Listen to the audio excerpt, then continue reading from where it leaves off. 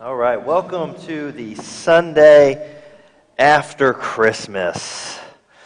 If your family was anything, this is heavier than I thought it would be. Whew.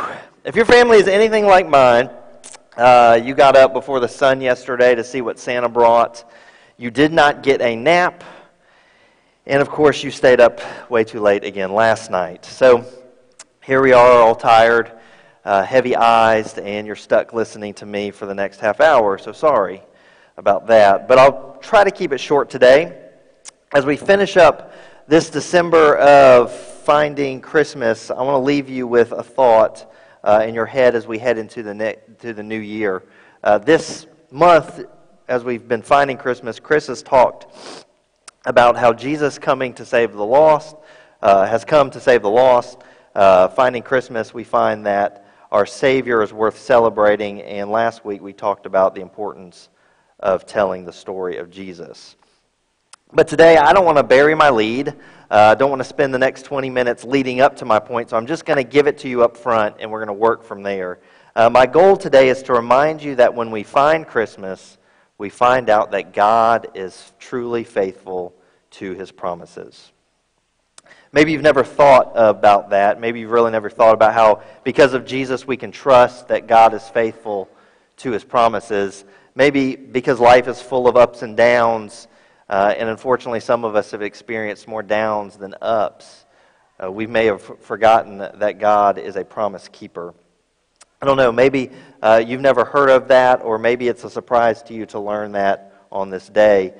So we're going to talk about that this morning. And speaking of learning new things, there's this internet trend, right? Okay, those of us who are on the internet, we know of certain trends. There's this newer one over the last few years. It's kind of called Today I Learned, or I was today years old when. And so the idea is that there's maybe sometimes we learn things a little bit too old in life. And it's kind of broken down into three maybe categories that you learn something new about on the internet. Maybe it's an obscure fact. Maybe it's a simple fact that just makes more sense after you learn it. Or maybe you learn how an everyday item actually works. You know all those random things that you have in your utility drawer at home that you have no idea how they work. There's videos on the internet that will show you how that little thing works. But to the point is that there's a surprise in being however old you are and learning something shockingly new, like this. Did you know that Brussels sprouts, broccoli, cabbage, cauliflower, and some random thing called a kohlrabi all come from the same plant? They're the exact same plant. Interesting. Or what about this? Maybe the fact that because they spend the majority of their lives on sea ice, polar bears are classified as marine animals, like dolphins, seals, or whales. Weird, huh? I'm like, that's not a seal, that's not a dolphin. But there you go. Or maybe this one. Maybe you are today years old when you discovered that the letter A is not in any of the spelling of any of the numbers 1 through 100. Like, weird. Like, maybe you're thinking about that right now. Like, what did you count? Like 20, 30, 40. Yeah, A is not in any of those words. It's crazy. Or maybe you were today years old when you learned that Chuck E. Cheese's full name is Charles Entertainment Cheese. What? That is his name, Charles Entertainment Cheese. Weird. Or how about this? Maybe you've learned, you're today years old when you've learned that Mountain Dew is basically just orange juice. Just orange juice, right? And that's a good thing for me. I drink a lot of Mountain Dew, so it can go well with my breakfast. It's just orange juice. It's healthy. If I just think of it as a healthy breakfast, orange juice, it's healthy, right? Or maybe you learned this like I did after Christmas, after you decorated the tree already. Here's a video I want to show you. Here's something I wish I knew before I was in my 30s. How you're actually supposed to put lights on the Christmas tree. You do not wrap around. You go up and down. Up, down. Up.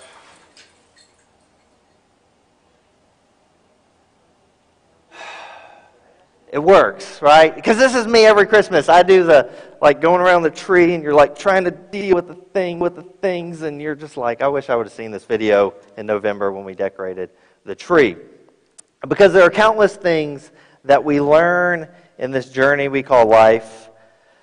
Unfortunately, for some of us, it takes a little bit longer to figure it out than others. All of this new discovery had me thinking, which Sheena will tell you, me thinking is dangerous. But I've been thinking, and maybe thinking about, are we missing, as we've been missing Jesus in the last month and finding Christmas this month, I've been thinking, I wonder if God's faithfulness has taken us a little too long to figure out. So that's what we're going to talk about today, God's faithfulness. So if you will, open with me to Hebrews chapter 1. That's where we're going to be a little bit this morning. And go ahead and maybe put your ribbon or bookmark or whatever you've got into Matthew chapter 17 as well. Those are two places that we'll be this morning. Derek read for us earlier, but we're going to read it again. Here at the beginning of Hebrew chapter 1, the writer is going to make a bold proclamation that is, it's a pretty big deal. What he says is a pretty big deal here. And I think it's really important as we go forward this morning to look at it again. Long ago, God spoke to our ancestors in many and various ways by the prophets. But in these last days, He has spoken to us by a Son, whom He appointed heir of all things, through whom He also created the worlds. He is the reflection of God's glory and the exact imprint of God's very being. And He sustains all things by His wonderful word. When He had made purification for sin, He sat down at the right hand of the Majesty on high, having become as much superior to angels as the name He has inherited is more excellent than theirs. The beauty of this opening idea in the book of Hebrews is that it is a reminder that God has done everything He said He would do. But since the beginning of time, God has been present in this world, often speaking in various ways. Think back to Genesis chapter 1 and as He speaks through His Spirit. And then in whatever bodily form it would have looked like in Genesis chapter 2 and 3. And then later as a voice to Abraham. Then as a burning bush and a cloud on the mountaintop to Moses. Then a gentle whisper to Elijah. Then again, time and time again, to the prophets. God present and speaking to His people. But what is really important to the writer here is that God has now spoken through Jesus. Everything God has to say from now on has been spoken through Jesus. So I want to take you really quick to a mountaintop experience and point out the importance of this. So flip over with me to Matthew chapter 17. We're going to go through this, and as we read this, we're going to stop and pause, and I'll talk about a few things. But Matthew chapter 17 starts here. 6 days later, Jesus took with Him Peter and James and his brother John and led them up a high mountain by themselves. And He was transfigured before them, and His face shone like the sun, and His clothes became dazzling white. Now this is a big moment if you're maybe the original audience reading this, because if you know your Hebrew Scriptures, your mind should kind of go back and be thinking, oh, I know of another figure where his face was shining brilliantly. And that figure is Moses, right? Back in Exodus 34, this mountaintop experience that Moses is having with God. And in this moment, this is where God in Exodus chapter 34 reveals His true nature to Moses. And in 34:6 it says, the Lord, a God merciful and gracious, slow to anger and abounding in steadfast love and faithfulness. God is revealing to Moses who He is. In that same chapter, He's going to renew His covenant with Moses. A little bit later in 34, starting verse 10, He says, I hereby make a covenant before all your people. I will perform marvels, such as I have not performed in all the earth or in any nation, and all the people among whom you live shall see the work of the Lord, for it is an awesome thing that I will do with you. Then as Moses comes down the mountain, and every time after that Moses meets with God, he shines with this light.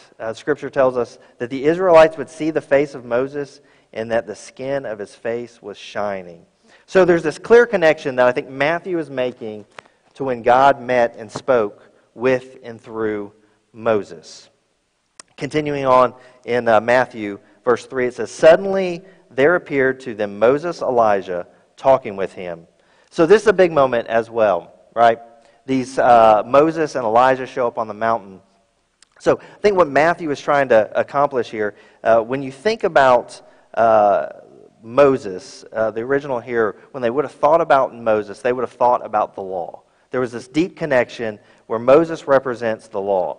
When the Israelites thought about how God spoke to them through their Torah, through their law, they would naturally associate that with Moses. And Elijah would represent the prophets. As Israel, ebbed and flowed as a nation, God would speak to them through his prophets. So think about this again. In light of what the Hebrew writer said, God spoke in many ways and through the prophets. Verse 4, "Then Peter said to Jesus, 'Lord, it is good for us to be here. If you wish, I will make 3 dwellings here, one for you, one for Moses, one for Elijah.'" Again, Peter's always eager, right? Peter is super eager. He's always ready to jump and do something crazy. Here in this moment, he wants to build some tents, or better yet, a tabernacle. That's a big word, right? Tabernacle. But if we know our Hebrew Bible, we know that there's a connection point with God and tents and tabernacles. Peter is in the midst of Yahweh, Moses, and Elijah, and Jesus, and he wants to build a dwelling place for them. He's ever mindful of the significance of God and tabernacles. Even thinking about the Feast of Shelters, which was a celebration that they had to celebrate God dwelling with them in a tent. But this is where it gets interesting. Verse 5. "While he was still speaking, suddenly a bright cloud overshadowed them, and from the cloud a voice said, 'This is my Son, the Beloved. With him I am well pleased. Listen to him.'" What did the Hebrew writer say? Let's think about that again. Back in chapter 1 of Hebrews, he said that God has spoken in many different ways and in history, but now he speaks through Jesus. The writer says this. He says he is the reflection of God's glory and the exact imprint of God's very being. Jesus is the fully realized embodiment of God on this earth. Author Brian Zahnd puts it this way. He says, "God is like Jesus. God has always been like Jesus.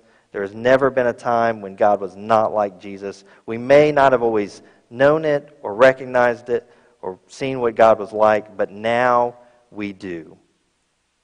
For generation after generation, the people of God did their best to understand God through the words of the law, the words of the prophets, and occasionally a talking donkey or a burning bush. But the revelation that Jesus is the perfect representation of God on earth is category-shattering for the people then, and my hope is category-shattering for us now. It is one of those I was today years old kind of moments where you thought everything was one way, but then you figure out that it's not the way you thought it was, and it shatters your mind and expectations. It should awaken us to realize that God has shown himself in exactly who he is through Jesus. And goodness gracious, we should listen to him. Right? We should listen to Jesus. Both the Hebrew writer there in chapter 1 and Matthew here in chapter 17 and earlier in Matthew chapter 3 make the point that Jesus is the very Son of God. And this is mind-blowing to the people listening to it for the first time. Because Israel had always been the Son of God, but now that Son is Jesus, who has come on a mission to save and rescue humanity from itself. Let's wrap up this mountain moment. Verse 6, "When the disciples heard this, they fell to the ground and were overcome by fear. But Jesus came and touched them, and saying, 'Get up, do not be afraid.' And when they looked up, they saw no one except Jesus himself." Jesus is the only one left. Jesus is the only one worthy of listening to and following. Verse 9, As they were coming down the mountain, Jesus ordered them, "Tell no one about the vision until after the Son of Man has been raised from the dead." That Son of Man phrase is meant to connect Jesus to the Son of Man figure in Daniel chapter 7 and to what the Hebrew writer says about Jesus taking his place at the right hand of majesty. Verse 10, and the disciples asked him, "Why then do the scribes say that Elijah must come first?" He replied, "Elijah is indeed coming and will restore all things, but I tell you that Elijah has already come, and they did not recognize him, but they did to him whatever they pleased, and also the Son of Man is about to suffer at their hands." Then the disciples understood that he was speaking to them about John the Baptist. And now listen, we could spend a month really kind of breaking all of this down, unpacking the allusions, the connections in this moment, but what I want you to hang on is the revelation that Jesus is the very Son of God, and that for the Hebrew writer it means that he is exactly the representation of God embodied on this earth. And your question is, why does any of that matter? Why does any of that matter? Well, I believe it's because of who Jesus is. We know that God is faithful to his promise to be with us. Because of who Jesus is, we can trust that God is faithful to his promise to be with us. I love this image. It shows up every Christmas season. I start seeing it more and more. This beautiful picture of Mary carrying the snake crusher, because the snake has entangled itself around humanity, and Mary carries God within her to fulfill the promises he made to humanity long ago. God could have ended this human experiment when mankind constantly chooses himself over him, but he doesn't. He endures. He, as the scripture tells us, has made humanity in his image. He gives us the breath of life, and he's blessed humanity. Because of that, and despite our desire to mess things up over and over, listen, God gets pretty frustrated with us, right? If you've ever read the scriptures, God gets pretty frustrated with his creation. There are times it seems like he's ready to turn out the lights, close the doors, and say, "I'm done with it all." But every time he is reminded that he has made a promise to humanity. He has made a promise, and he will see it through. Part of that promise we find in Genesis chapter 17, where he meets a man named Abraham, and he says, "I will establish my covenant between me and you and your offspring after you throughout their generations, for an everlasting covenant to be God to you and to your offspring after you. I will give to you and to your offspring after you the land where you are now an alien, all the land of Canaan for perpetual holding, and I will be their God." God has made a promise to be with us, to be near us, to be present with us. The Hebrew writer sees that nearness as God speaking through the prophets and in various ways up until a specific point in history. Up until what Matthew says in chapter 1, verse 21. "She will bear a son, and you are to name him Jesus, for he will save his people from their sins."